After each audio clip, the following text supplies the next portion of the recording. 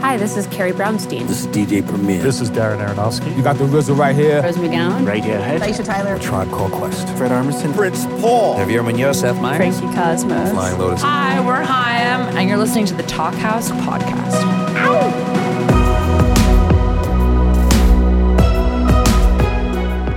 Hey, this is Elia Einhorn. Welcome back to the Talkhouse Podcast. Today I'm joined from Chicago by... Hey, it's Josh Modell.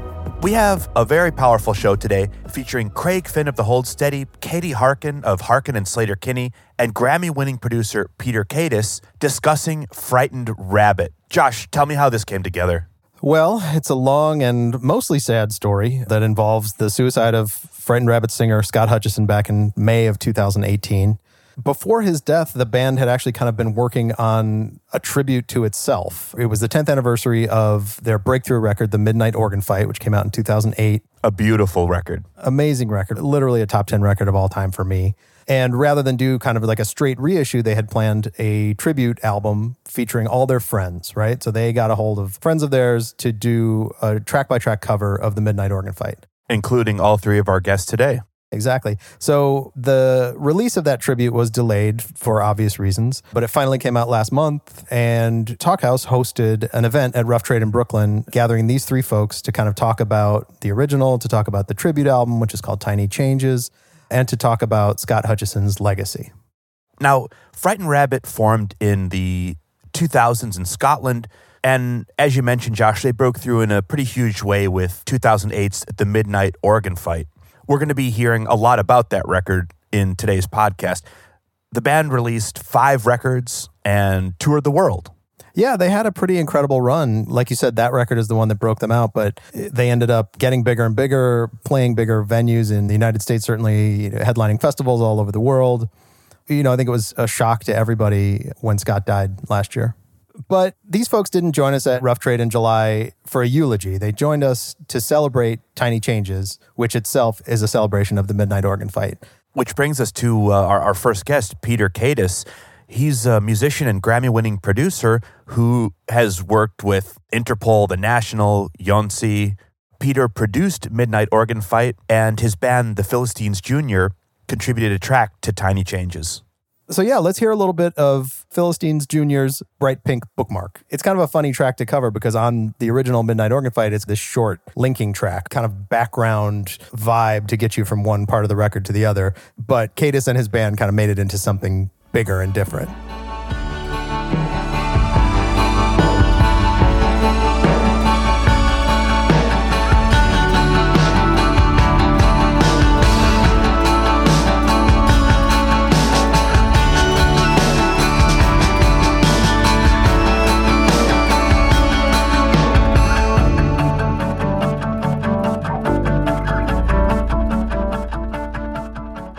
That's just such a cool reimagining.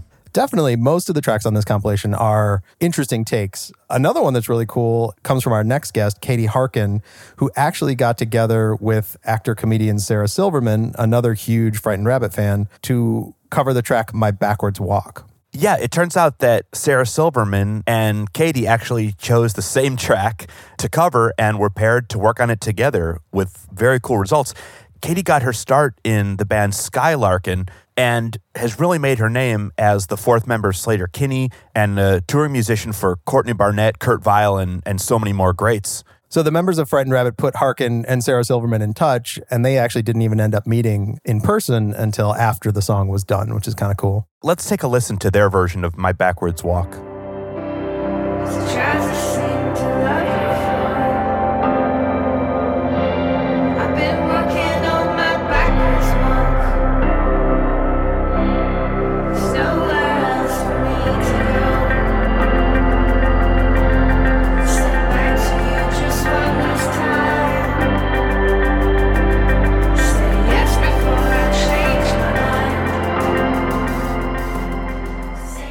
Really beautiful stuff there. Who knew Sarah Silverman could sing, Josh? Yeah, anybody who's expecting, a punchline is going to be sorely disappointed. Yeah. Although that song ends with a great lyric that's pretty goddamn funny.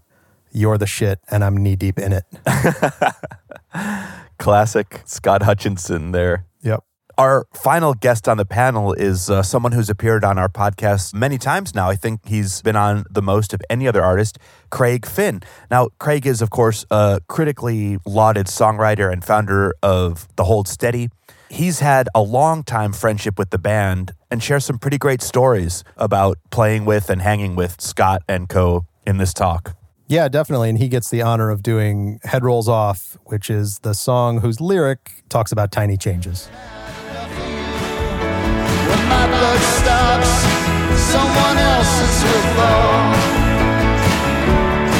When my head rolls off, someone else's will turn. And while I'm alive, I'll make tiny changes to her. Tiny changes to her. So cool to hear Craig cover a song that meant so much to him. Yeah. And it was really cool to hear him talk with Peter and Katie about so much really great stuff and make kind of something positive about this whole thing. They talked about how Frightened Rabbit kind of evolved as a band over the years from these two brothers into this, 5-piece behemoth. We get to hear all about the making of the Midnight Oregon fight and all of their favorite stories about Scott. Yeah, and we get into a real substantive discussion by the end of musicians and mental health, which I think all three of these people have really interesting, important things to say about. We also get to hear what Scott's hilarious take was on a track by The National. Yep, they talk about their favorite Frightened Rabbit lyrics. Katie drops a brilliant equation that musicians should definitely keep in mind. They talk a little bit about the tribute concert that took place on the very same stage last December, which was really a moving thing. And so much more. Should we roll the tape? Definitely, but real quick before we do, I think most people know that Talkhouse conversations are generally unmoderated. In this one, I was actually on stage with these three. I'm a huge Frightened Rabbit fan. I was real friendly with Scott, and I felt like it'd be good to be up there to kind of help move things along. So if you hear a fourth voice, that's mine. Let's do it. Yeah, man, let's hear it. Let me introduce Peter Katis, Craig Finn, and Katie Harkin. I'm mostly going to sit over here quietly, but I'd like you guys to kind of talk about how you first came to know of, and eventually maybe came to know, Frightened Rabbit. But otherwise, I'm gonna be quiet. So please. So here we go. Yeah, let's do first? it. All you, Peter. Okay. I guess. I also play in a band called the Philistines Jr. We have a song on the record, but the drummer in our band joined our band when he was 16 in 1992. His name was Adam Pierce. And then about, 12 years later, he started working for Fat Cat Records. And I guess they signed a band called Frightened Rabbit. And he said, "Pete, you got to record this Scottish band, Frightened Rabbit." I was like, okay. So, and the first record we recorded was Midnight Oregon Fight. And yeah, I just met them to make that record. And I worked on the second one too. We mixed Winter of Mixed Drinks. Well, whatever. The first record is Sing the Grace, Midnight Oregon Fight, the next one. And then our band toured with Frightened Rabbit a little bit years later. And then he's just, became a good buddy. And that's it, so. I've been thinking about this a lot. I've gotten this question. And my friend Chris Newmeyer was helping to manage for Frightened Rabbit. I think that's how I also became aware of Philistines and Peter and his brother and a bunch of things. Chris was helping to manage Frightened Rabbit, and he said, "You got to check this out." And I don't know if he sent me the record or I just sort of followed his recommendation and got it. And I liked it a lot. I don't honestly remember meeting or how exactly I met them for the first time. It was in a period of my life where I was on tour all the time, and it's all a little blurry, 07 to 09. But at some point, by the end of that period, we were friends. And they were in my life since then. 07, 09 as well for me. I first met Frightened Rabbit on one of the first shows I ever played outside of Yorkshire, where I grew up. I grew up in Leeds, and I started a band when I was 18 called Sleater-Kinney, and we got asked to play a freshers event. Do you say freshers here?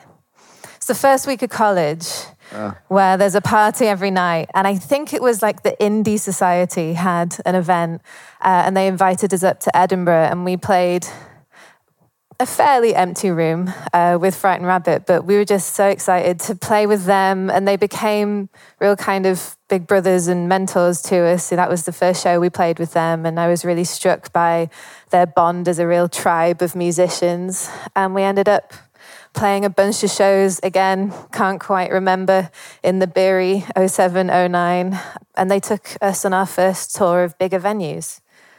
Yeah. Uh-oh, back to me. I think a good place that I've been sort of waiting to ask this, but this record that came out today, Tiny Changes, is a tribute to Midnight Organ Fight, and it's obviously a classic record. I'm sure most people in this room feel the same way.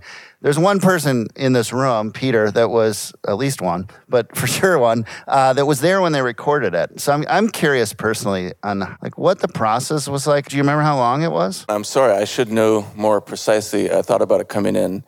It was a quick record, and I know there was a lot of anxiety going into it about making it fast enough, because Fat Cat is a great label, but it's not a big budget thing. So I do remember the day they were coming, I went out for a run, and I was like, I got plenty of time, again, because Adam is always late for everything, and he was bringing them. But and I get back, and they're in my driveway, and I'm soaking with sweat. I'm like, hey, guys. And but I think we spent...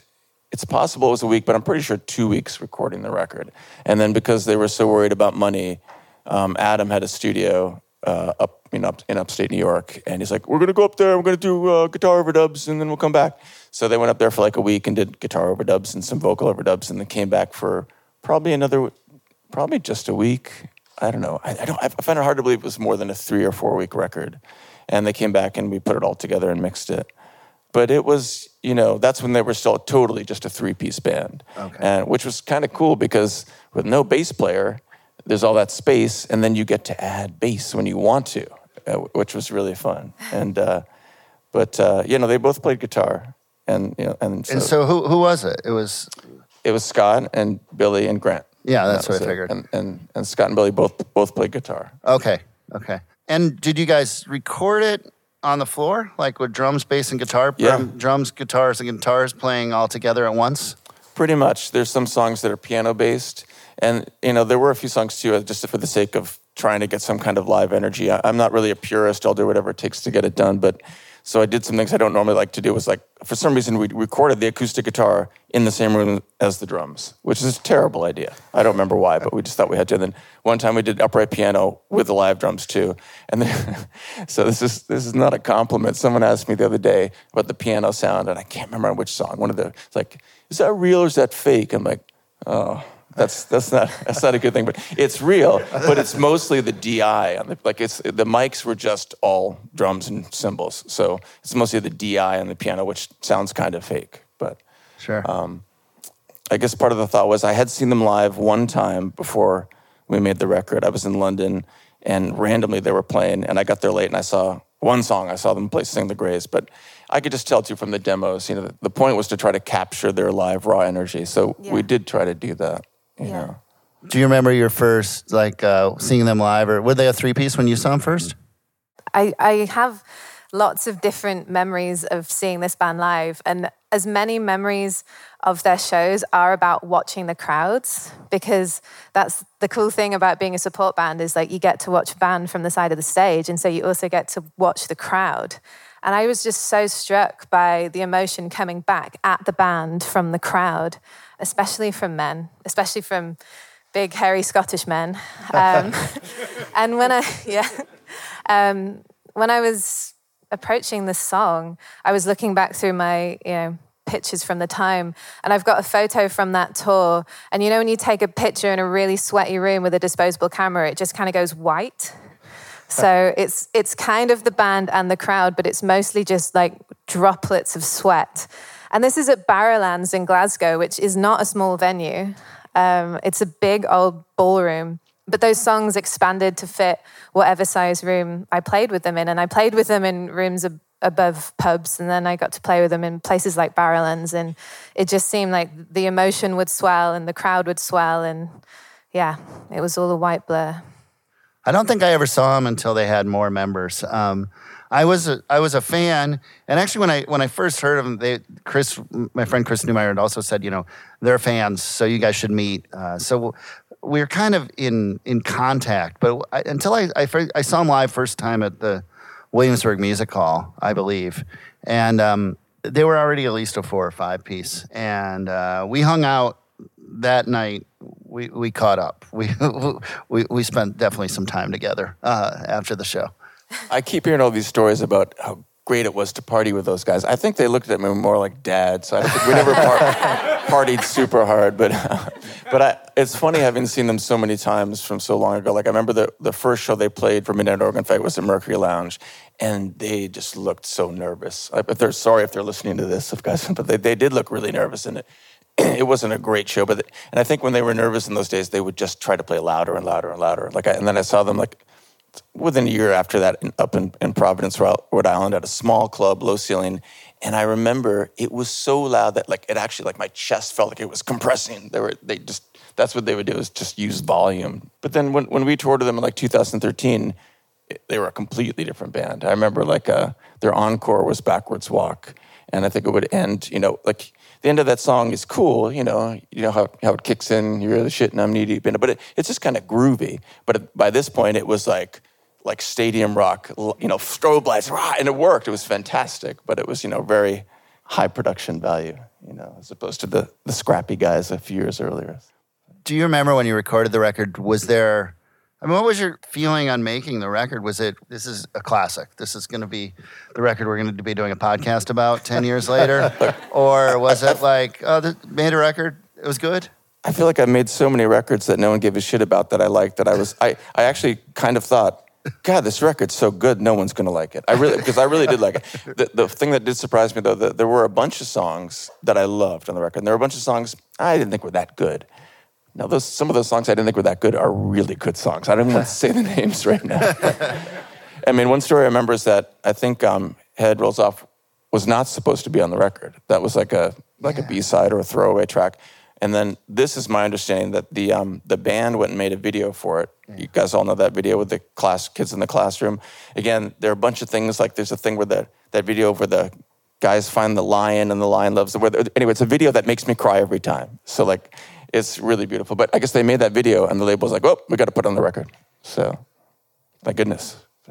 Bands know better than labels then, is that what you're saying? Do you guys want to talk a little more about Tiny Changes? I don't know if everyone knows, but Tiny Changes was finished before Scott's death. He heard everything on the record.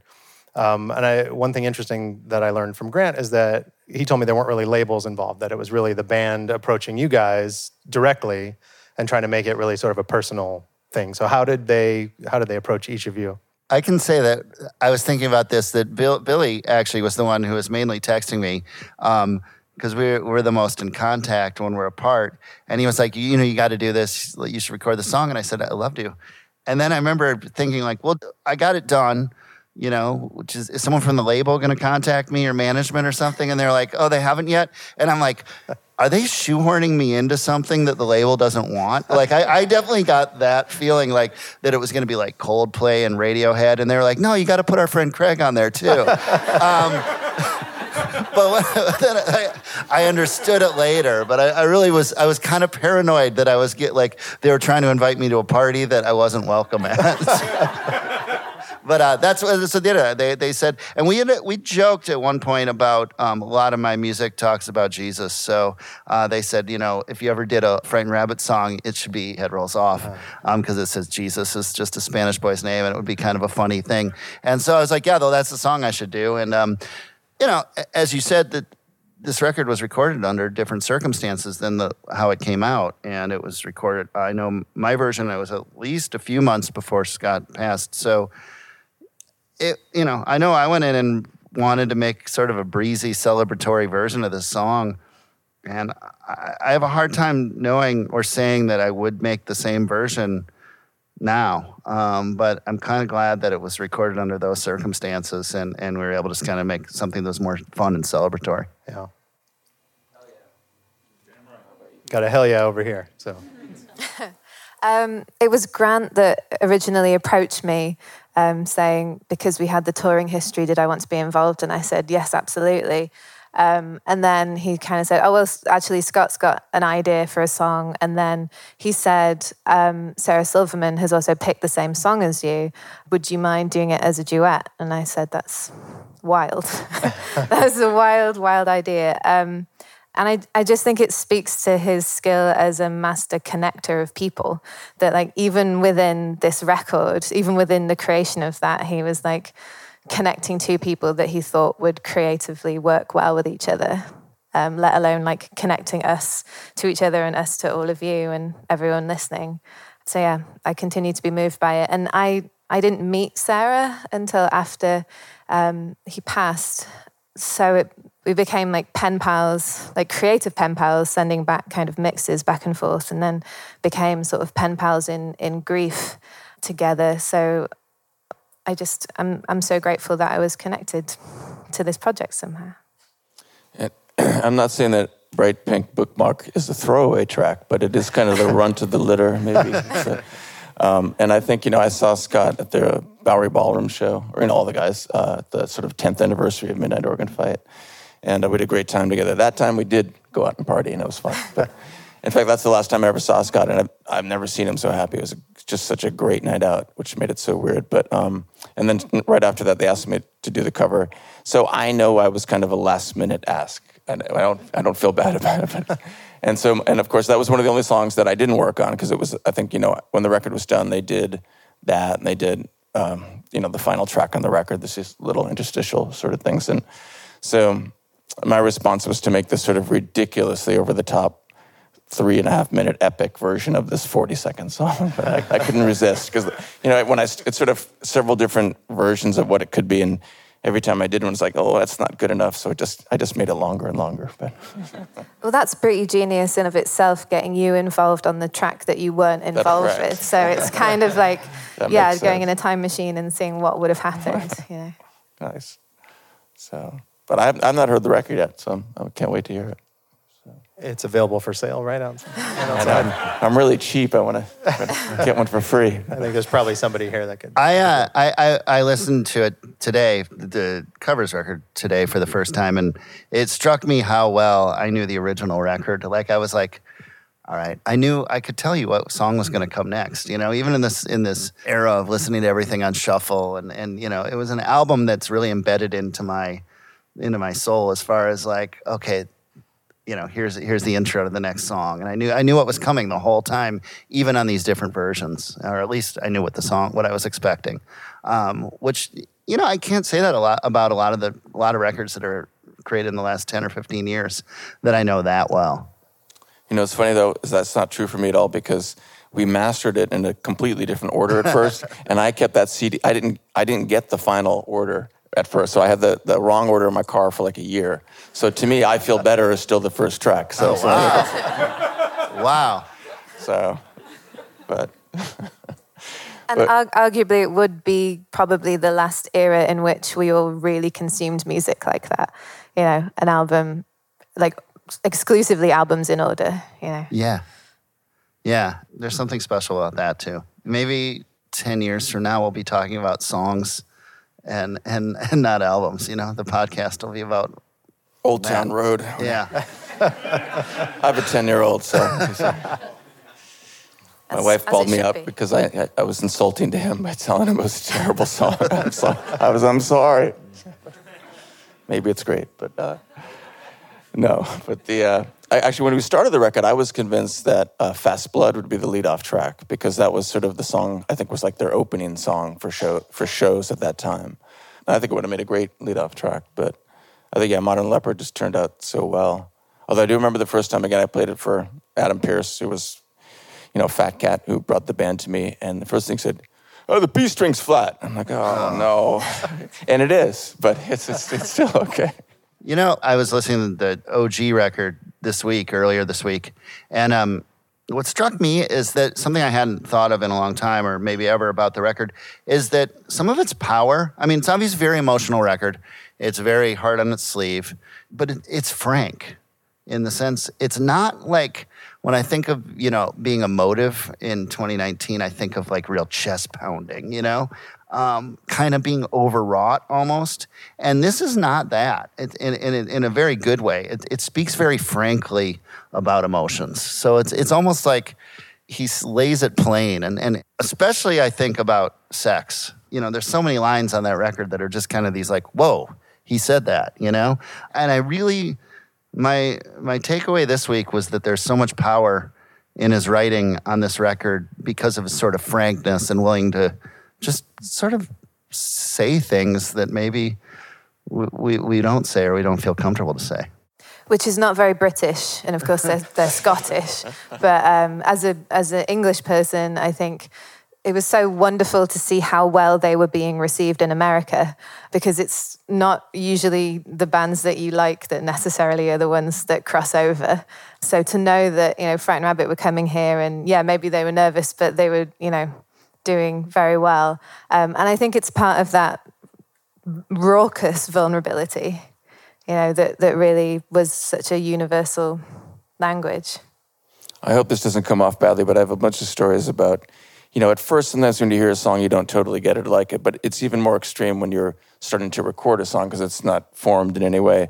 So there were more than a few times, starting with when I was sent, not a demo, I was sent Sing the Grays. And, you know, we get sent a lot of stuff, so my assistant would listen to stuff and tell me if it's good or bad. And he listened to it and said, it's okay, but I don't think the guy can sing.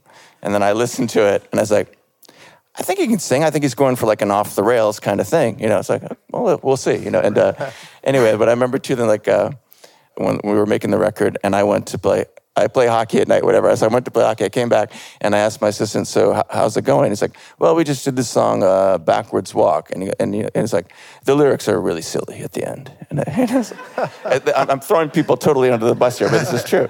And then someone else, when they heard the first line, you know, Jesus is just, yeah. It was like, oh, yeah, the lyrics really silly. You know, all these people I'm mentioning now absolutely love all those songs in the band. So that's why I can say that. And then I'll even throw myself under the bus about Keep Yourself Warm. Because I remember when we were making that, you know, making the song, whatever, the first time anyone heard those lyrics, they would be like, what the fuck is this? You know, now of course it's incredible, but, you know, a lot of producers talk about everything. They talk about lyrics. I never talk about lyrics with the band. To me, I feel like that's not anything to do with me. So, but I was like, that lyric is pretty, it can be really off-putting and whatever. Like, and I was like, I don't know, is there any variation on that we could come up with? And Scott was like, I don't know, sure, maybe, whatever. And then like we talked about something, and then I was like, no, forget it, because I would, so forget it. And so I told Scott that story when I saw them playing in Connecticut just a couple of years ago, and he totally threw me under the bus. He walked on stage and told that story, and he said, but I decided not to change it, and the crowd goes nuts. And I was like, fuck yeah! I agree, don't change it. But it's undeniably his voice. Like when you listen to it, that is, I mean, first of all, it's a Scottish voice. I don't know what the Scottish equivalent of it was, but at the time I was living in Cardiff, and there were so many Welsh bands singing in American accents that people would say Cardifornia. So to hear bands like Biffy Clyro and Frightened Rabbit like singing in their own accents, you know, as a person from Yorkshire, I particularly loved that. And it was interesting approaching this cover that was going to be me and an American woman both singing the same song. And I didn't actually know how much of the song Sarah was going to sing, because obviously I wanted her to like do whatever she was comfortable with. And when I sent her the track and she'd sung it all the way through, I just thought it was so lovely to have our voices in unison, because neither of us is a Scottish man. So somewhere in between the two, it was like, we can do something that's like completely different, but honoring it, and then doing it as like such a close duet. It felt like there wasn't any thought that I was going to be trying to do like a Scott impression, you know, especially given the events of last year. Yeah. There was a tribute here in December where a couple of artists, including myself, did some of Scott's songs, and there was talk at soundcheck like, you can't slip into your American fake Scottish accent. Like, you know, that would be a bad faux pas. But it's sort of, it's part and parcel of the music. It's how you think of it. It's one of the things like that was charming to me when I first heard it, and one of the things you love about it. Yeah. I remember after the first record came out, again, it was right when my son was born. I was like changing his diapers, and I had NPR on, and All Things Considered was on. And someone was being interviewed who had a Scottish accent. I was like, God, every person now, Scottish person sounds like Scott Hutchison to me. And I kept listening, in 30 seconds later, and that was Scott Hutchison from Frightened Rabbit. I was like, oh my God. That was a big deal that they were on All Things Considered. So. Yeah. I mean, in the UK, anything outside of London is still considered regional. So it's a big deal. It is a big deal. I don't want to get particularly maudlin, but do you guys have any Scott stories you'd like to tell? Pretend we're just kicking around in a bar. I feel like everyone who met him loved him, and he was such a sweet man. And I feel like everybody's got at least one story. Maybe you guys have told some already, but. I mean, the last time I saw Scott, the Hold Steady was playing in London, and the agent called up and basically said, hey, we forgot to deal with support bands. And the shows were sold out, so it was like, it wasn't like we were trying to sell tickets, but I was like, well, what are we going to do? And I happened to notice that Frightened Rabbit was playing outside of London the next night. And I said, there's an opportunity here. So I got in touch with Scott and said, would you come and play solo? We don't have to announce you. You can just do it. You don't have, pressure's off, but it'd be cool. We'll give you some money. And he did it. And he came out, and I think we announced him day of. I can't exactly remember, but he came out with a guitar at the Electric Ballroom in London and played his songs. And, the fans, the Hold Steady fans there's a huge overlap of Frightened Rabbit fans. So the fans were super excited. And, people were singing along. And I got to watch the show from the side of the stage. And at the end of the night, my girlfriend was there. I don't know if she'd met him before, so got to introduce, and we all hung out and had some drinks, and it was a really, really beautiful memory, and I feel really, really fortunate that was the last time I got to hang with Scott, and that is a bright spot in a dark cloud that I feel really good about that last time. I remember that he was a listener as well as being so gregarious and so raucous, and we'd play shows and I'd be playing new songs or just playing to a room of people that didn't know the band, and it would be Scott afterwards that would come up and be like, what was that lyric? What was that word? And I just think that just speaks to his generosity as an artist as well as a person, because that's not always the experience that you have as a support act, and that's fine, and you're always grateful. But just the fact that somebody I respected so much was listening so closely at a time when I was not used to being heard at all was everything. And it just meant that, those shows were just beyond formative. And the fact that they kept asking us to play with them, when you've got a band that you respect, putting their faith in you repeatedly, it's what makes you drive to the other end of the country in a van where the heating's broken and you've got £5, between the band and all that stuff. It keeps you going. Last time I saw Scott was at the Bowery Ballroom show. Like I said, it was great. He was so happy, and it was just an awesome night out. But the time before that I saw him was a year earlier, and I was mixing the new national record, the Sleep Well Beast record, up at their studio just north of Hudson. And, Scott was friends with Aaron because Aaron had produced their last record. So Scott came to visit one day, but it wasn't, it wasn't happy Scott. He seemed really uncomfortable. And I remember we were, again, not to get too much of a tangent here, but do you know the song System Only Dreams in Total Darkness? They don't, and so anyway, we spent probably 6 weeks mixing that record. That's how long National Records take to mix it. And we spent half the time on that song because people couldn't agree. But anyway, Scott was there for one of those days. And again, he wasn't sort of himself, and he was just sitting there kind of uncomfortable. And we'd just been working on the same part of the song over and over. And finally, we let the song run through to when the guitar solo kicks in. And Scott's eyes lit up, and he just went oh! And he was like, oh my God, a guitar solo. He would never have let me do that. So he kind of ripped on Aaron in a really funny way. But I just to see the transformation, he just lit up. So it was pretty funny. So. That's a good friend as well, coming on a mixing day. Yeah. That's a good friend. Yeah. There's all sorts of sense memories that I have, like just thinking of these songs and those shows. And I think that's what's so beautiful about music, is that it is porous, and like it speaks to the power of those songs, that it has like entered everyone's life. And I'm sure like anyone here would be able to answer that question also. Just the strange things that music triggers. I remember the smoking ban in the UK had come into effect on a Frightened Rabbit tour. So all the venues smelt like vinegar at best. And like just all of us joking about that. Like, yeah, it's a wonderful thing that we have that record anyway, and the wonderful thing that we have the occasion of gathering together to think about it, because it's amazing. It's amazing the things and the smells that you get reminded of. Some of them positive. I think that there's something to it that every time they'd come to town, if I was in town, I'd go see them, and I'd come backstage after, and there'd be this collection of friends that they'd picked up along the way. And when I went through the record today, Oxford Collapse, Right on Dynamite, Peter Katos, those are people, generally, if I went to a Frightened Rabbit show, I might run into backstage. And maybe not the rest of the year. You know, maybe that would be the one time you'd see them. But, I haven't seen you since the last show. And I felt like they were good at keeping in touch and connecting with people. Mm-hmm. Yes, same, the sort of British version of that, like Fisker and the people that are involved in this record. And ultimately, it's what you realise when people are gone. You know, the community that they've formed around themselves it's what's left. Yeah. I also... there's something that I did want to say. And when we did the tribute here in December, I don't know if any of you were here, but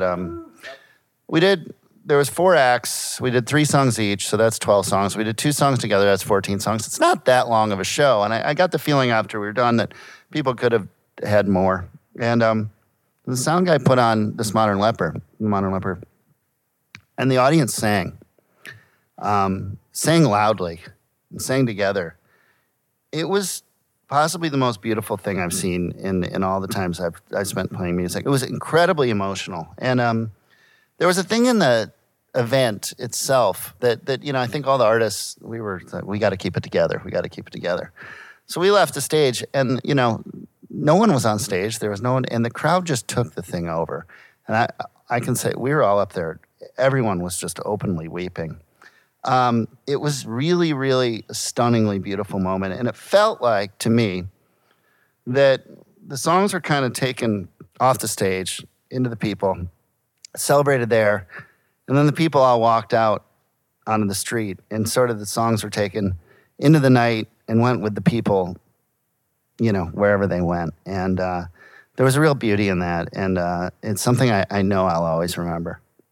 What I remember, though, too, is that was a really intense moment, but then after that was an even weirder moment, and it was weird. After that was done, do you remember the crowd started chanting, the loneliness and the scream thing, whoa, yeah. And, that's what the crowd would always chant for them to come back out for the encore. So, just in my brain for a second, I thought, this sounds silly, but I thought it was possible. Oh, no. Like that hurt, because I got this visceral thing, like, they can come back, So, for so long after Scott died, I just kept thinking, no, I had a dream that I dreamed it. I was like, thank God I just dreamed that. But it's just, and maybe the weird part of what we're doing all this is the heaviness of what happened to Scott. It's just it's so hard and so sad. But, he was an awesome guy, and he was a funny guy, and he wouldn't want us moping around talking about it. So, I don't want to get too down about it, but, Anybody out there want to ask these 3 any questions? We have a microphone and a person. Hi, so this question is for Peter. First, Hi Violet actually got me into audio engineering and music production, so thank you for that. My question is there anyone you're working with now that you think kind of carries on kind of the spirit of what Scott and Frightened Rabbit were doing, just on a lyrical level or even on a musical level? That's a tough question. Hey, Peter, what's better than the best? Right. I have a pretty long list of bands I've worked with. And Frightened Rabbit is right up there with just the most meaningful music. So I couldn't really answer that question, but it did make me think, just in response partly to what Craig was saying earlier about the sound of the record and the production of the record. It's actually, in a way, it's very modest, it's very real, but it is I intentionally made some of the sounds kind of macho. Like if you listen to like Modern Leopard, like that bass drum isn't like a dunk or it's like a boom, you know. And there's not a lot of trickery on that record. There are layers, but there aren't lots and lots of layers. I think it's just a lot of like gain on stuff, a lot of, you know, compression and distortion on the drum room mics that make it sound like that. Someone actually said to me that they heard a song from Midnight Organ Fight on the radio and they recognized the sound of my room. I mean, as someone who knew my room very well. Because there's so much room tone on that record. There's so much, you know, like on the piano sounds and some of the acoustics and on the drums, certainly a lot of the songs have a lot of roominess. So I was going to make a joke about High Violet, but I won't. But no, and the Midnight Organ Fight, like a lot of records, it's, you know, in a lot of ways sonically flawed. I feel weird about when I hear certain things like, ooh, that could be better. But it's a magical record too. So, I wouldn't change anything. Even the DI and the piano, maybe that. But, I mean, I think Scott and the band themselves have kind of laid a map to answer that question in some ways. And the first person that came to my mind when you asked it was Julian Baker. And I had the luxury of seeing her perform numerous times when I was playing with Courtney Barnett and she was opening. And yeah, there's something about that kind of raucous, vulnerable power that I would draw a direct line to her. But it highlights the community and kind of what being a fan means. And part of why I'm a fan of bands is because of the gang kind of element. You know, it's more about the community that surrounds them as well that's enticing. It's like, oh, no way, they played on a record with them and then like they made that video and oh, that's so cool. Like, I love that stuff. So I think it's so wonderful the way that they assembled this record because it joins the dots for the American portion of like their touring friends that I didn't know and, you know, people that I know from other places that I didn't realize had such a strong connection with them. It kind of joins the dots of the rock and roll high school of it all. All right. So while recording this record, was there anything that you stumbled upon that was like a happy accident, or did you have any like creative liberties while creating this record? Oh, that's a good question. It was, really done on the fly. I'm trying to think of happy accidents. I don't know. I do remember thinking that we wanted to keep it kind of stripped down, so make the sounds that we have big, so the drums are all pretty aggressive on the record. Sometimes, again, I shouldn't say things like this, but when I hear Modern Leopard, it's like, oh, those toms are a little over the top. It's pretty intense. But I'm trying to think. Were you 9 to 5 in it, or were you like 5 to 9 in it? Or like, say what? Were you 9 to 5ing it or 5 to 9ing it? Like, what's the vibe? I keep kind of business hours. I've been doing this a while. So Did they? Or I think so. Yeah, bands are pretty good about. I don't remember now because now I work very civilized hours, but of course a long time ago I worked terrible hours, and then it got slightly more civilized as every year went by. I think they were pretty long days, like 12 to 11 or something, or 12 to 10. That does qualify as civilized in my opinion, or now it might not, but it did then. But the only guy I still work with who can't do it is Kurt Weill. So I always have an assistant who is willing to work until 4 a.m. after he wants to start it when I leave. But I'm trying to remember now. Again, I never really met the guys, and we just jumped in. I was trying to think. Like one of the songs that took the most work was "Backwards Walk." I remember sort of the end of the song. We just put together that weird drum beat from samples and stuff. I was going to ask about that because I had to try and put that together and put it back together again. It was, I remember we just sort of a random thing, and it started coming together, and then we just kept adding little things, and then they went away, came back, and when I started mixing the song, I remember I very intentionally put the main electric guitar kind of low, and then the acoustic is quite loud, because that guitar just plays through the whole song, And I remember the first thing was like, you got to turn up the guitar, and I was like, please don't make me turn it up yet. Let's let it live that way for a little while, and let's see, because I think that's what gave the song the chance to sort of build. Mm-hmm. If that was just like hammering you from the top, I think it would have been not as good. And then the end of the song, I remember the whole band's last day there, we actually did an overdub, 2 things at once, which is very rare. And it was Scott playing the Rhodes, and he was playing that riff, dung, dung, dung. I can't sing it, and which he just made up. And I was in the back room with a guitar and a pedal doing like just weird little feedback swells, like hitting harmonics or whatever. And if you listen, I can hear them, but they're just little tiny things. And then the last thing after they left, it still didn't quite kick in enough at the end. So I played bass on it. and this is not super interesting, but I still marvel at it when I hear it, is that when the bass kicks in at the end, I would swear to God, it's do-do-do-do-do-do-do-do-do that I'm playing, downstroke eighth notes. I'm just playing whole notes on the bass and letting them ring. And the song, I guess, pumps in a way that it just sounds like I'm going do-do-do-do-do-do. I think that's part of what's so moving about that song is that it's a song about being utterly stuck, but it's so propulsive, like in the way that it builds as well. Nestor, who was the drummer in Skylarkin, he came in to play drums on that, and it felt like a nice belated thank you note to them for taking us on tour all those years ago.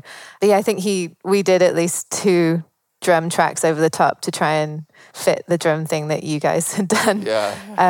I really started building our version of it with the atmospherics, with that like sweaty room in mind. And I don't know if I'm supposed to say this kind of thing, but I sampled your work because some of the atmospheric swells are like me sampling the song and then playing it through all sorts of stuff. But, sorry, Atlantic, if I wasn't supposed to do that, but it's for a good cause. That's Fat Cat. That's Fat Cat. Sort of on that note, I was wondering if when you were told or when you decided what songs you wanted to cover, if you knew exactly what you wanted to do or what the process was like of figuring out what your cover was going to look like, or how similar to be or how different from the original? I know for myself, I set aside a day in the studio with Josh Kaufman, who produces most of my stuff at this point, and we started the day by listening to the song a bunch of times and saying, what's your favorite part, or what's one of your favorite parts? And, I've loved that song for many years, but I believe in the house in the clouds, God's got his dead friends around. I loved that. I just kept going to that line, so we put that one up front in the version I did. And again, this is something I feel like I would have maybe a little more reverence to not chop up the order of the song if Scott hadn't been alive at that time, but it just felt like let's have fun with it and let's move stuff around and let's make it a celebration. So we really started the day with a blank slate and built it up from there and left at night with the song. It's so interesting you say, would the version be different? Because I agree. Like I can't imagine that my version would be the same. And I think that's why it's so difficult to talk about these things that are so sad, because part of you feels like you should be still and reverential. And of course not. Of course you should chop it up and change it up and like keep this thing wriggling, And I think that's part of why I'm so grateful to be involved, because it keeps it wriggling. I think I already talked about, when we were asked to do the song, what do I do with this? And so I just tried a whole bunch of different stuff end to end. And the original song is a little bit of a mess. But I would have felt a lot more pressure if I was asked to do Backwards Walk or Modern Leper or Head Rolls Off. So yeah, I think the pressure was off. But if we'd been asked to do it after Scott died, then the pressure would have been on in a much heavier way, I think. So. And there are so many other cover versions of those songs. That's the wonderful thing about living in a YouTube era, is that like everybody gets to express how they inhabit those songs. If you hear it in a different way and you think, oh, this is the line I would put up front, then like it's perfectly within your power to do that and share with people. And that's really beautiful. I mean, I'm in the odd position of that Frightened Rabbit actually covered one of my band songs, but it's kind of embarrassing. It makes our vocals feel a little square. So, trying to compete with Scott. In fact, it was funny. I remember when they sent it for me to mix, and again, I hope they don't kill me if I hear this. It was really, really sloppy. So I spent a lot of time just lining things up because they did it fast. And then Scott didn't want his vocal to be too clean, so he just sent a completely overdriven mess of like distortion and reverb. And I just wrote, please send me the dry track too, and they did. And that's so then it ended up sounding reasonable, but it sounded totally insane before that. But the distorted thing is sort of the key to the track. But anyway, that was a real honor for him to do that. So I don't want to put you guys on the spot so you can pass, but do you have a favorite Midnight Organ Fight lyric? Tiny Changes is a pretty good fucking lyric, so. Kind of puts it all together. Yeah. I Need Human Heat from The Twist. That one. There's that, and then You're the Shit and I'm Knee Deep in It, which are both these like crazy to me, very John Hughes 80s moments. You know, like when those sort of, is it a drum machine or is it real drums that clicks in? I'm a child of the 80s, so I remember that being something I really liked when I first heard the record, and those lyrics, both of those connect really well. Yeah, it's hard to beat You're the Shit and I'm Knee Deep in It. And especially just because of the way that the song builds, and it's like, I've been telling you I'm stuck, I'm telling you, I'm telling you, I'm telling you, oh no, actually it's this, you know. Then it's completely... Also, there's a lot of just... Like a lot of my favorite lyricists, like You're the Shit, and like they're all really short, very easily understandable words, percussive and simple, and yeah. I have a soft spot. I could sit here all night and be like, oh, but this one, but I'm drunk, and you're probably on pills. That I just yell that in my room, you know. Yeah. And the line after that is pretty great. We both have the same diseases. Yeah. It's irrelevant, girl. Well, yeah. I mean, that whole song, and I think when I first heard that, you won't find love in a hole. Ooh. Like I said, I almost got in trouble. If you had changed it, we might not be here. Yeah, no kidding. So that's why I didn't. Thank God. Anyone else have a question down here? Oh, right over here. I just wanted to know how kind of fully formed were the songs on Midnight Organ Fight before the recording process was started, or obviously there's a lot of changes that go on in terms of the production, but how, was he rewriting stuff, rewriting lyrics, or how did that work? That's a good question. I mean, there were full demos for all the songs. Have they ever been released or anything? I don't know. I'd be curious to go back. I'm assuming I still have those somewhere on the computer. That's a really good question. The songs are pretty fully formed. But, again, they were just a three-piece at the time. There was no bass player, and that record does have a lot of bass. So that was actually one of the fun parts, is when, songs sounding good, but the minute you add sort of bass just in the chorus, it becomes much bigger and more excited. And I think we did some real bass guitar. We did some Hammond bass pedals, little sub-bassy stuff. Yeah, it's the kind of thing, when it's not there, you're like, this is pretty good, but once you put it in, you can't imagine it not being there. And I think probably because we added all that stuff, they're like, I think we need another guy, so... Was it vocals and guitar at the same time? Oh, no. It wasn't that live. No, that would be crazy. So. We got time for one more, if there's one more. Hey, what's up? Scott made such personal music, and for me personally, he died at 36 on my 36th birthday, which hit me crazy hard. And I've been wondering, as you progress in your career as an artist and you make work from a very personal place, how do you find ways to balance and kind of protect your mental health in the process? That's a great question. Thank you for bringing that up. I think it's important that the industry recognizes that it becomes more self-aware that the music industry is an industry of emotional labor. And if you are setting up business to profit off artists' emotional labor, you should also be mindful of their mental health. And I think that's something that's culturally becoming a conversation that people are more ready to have. But, even the throwaway comment about civilized hours in the studio just speaks to how the fact that it is an industry of overexertion in every single way, both physical and mental. And it can be rough. So we need to take a long, hard look at our practices. Absolutely. I believe that the Tiny Changes Foundation is, aiming to keep those conversations going. I know for myself, at some point I just realized that every day as an artist, you're either kind of pushing the boulder up the hill or it's rolling down back on top of you.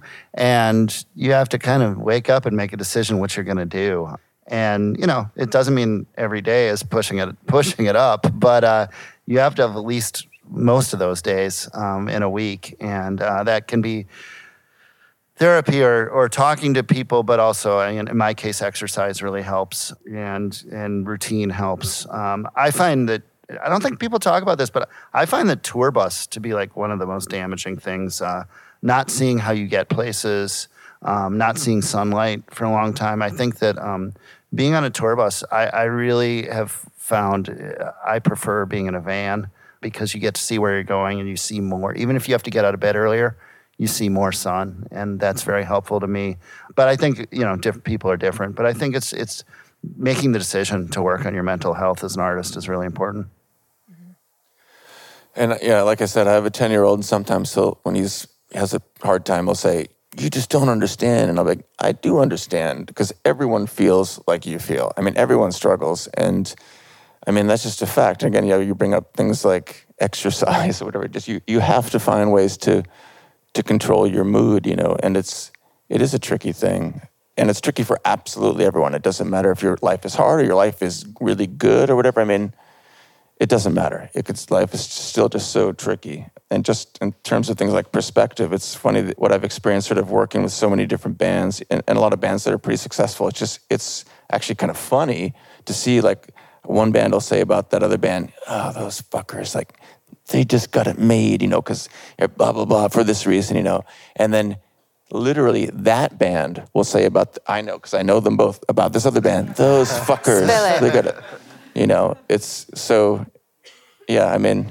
Well, that speaks to the problem, which is that there's a myth that you metabolize pain into art and art into profit and profit into happiness.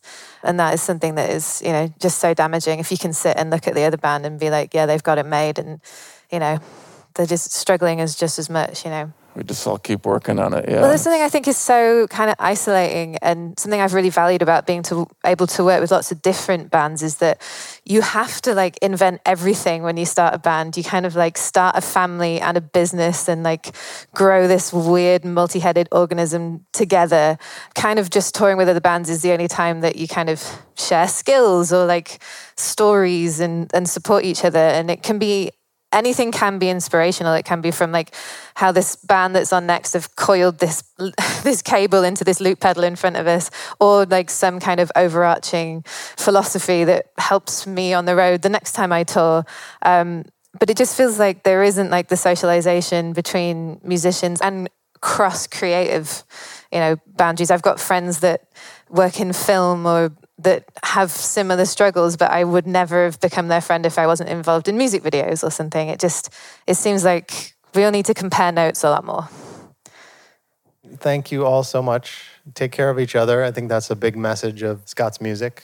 And thanks to Katie and Craig and Peter for participating. Thanks, everybody. Thank you, everybody. Thanks for coming. Thank you.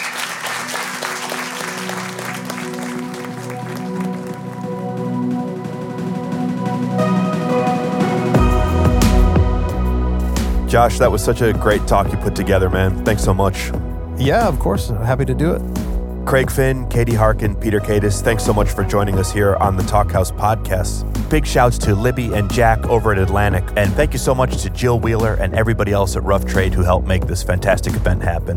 The front of house engineer at Rough Trade was Alex Payne, and today's episode was co-produced by Mark Yoshizumi. The Talkhouse theme song, as always, composed and performed by The Range. Make sure to follow @Talkhouse on all socials and subscribe for future episodes of the show. Listeners, definitely put on the headphones and give Tiny Changes, a celebration of Frightened Rabbits, the Midnight Organ Fight, a good, deep listen. It's just great stuff.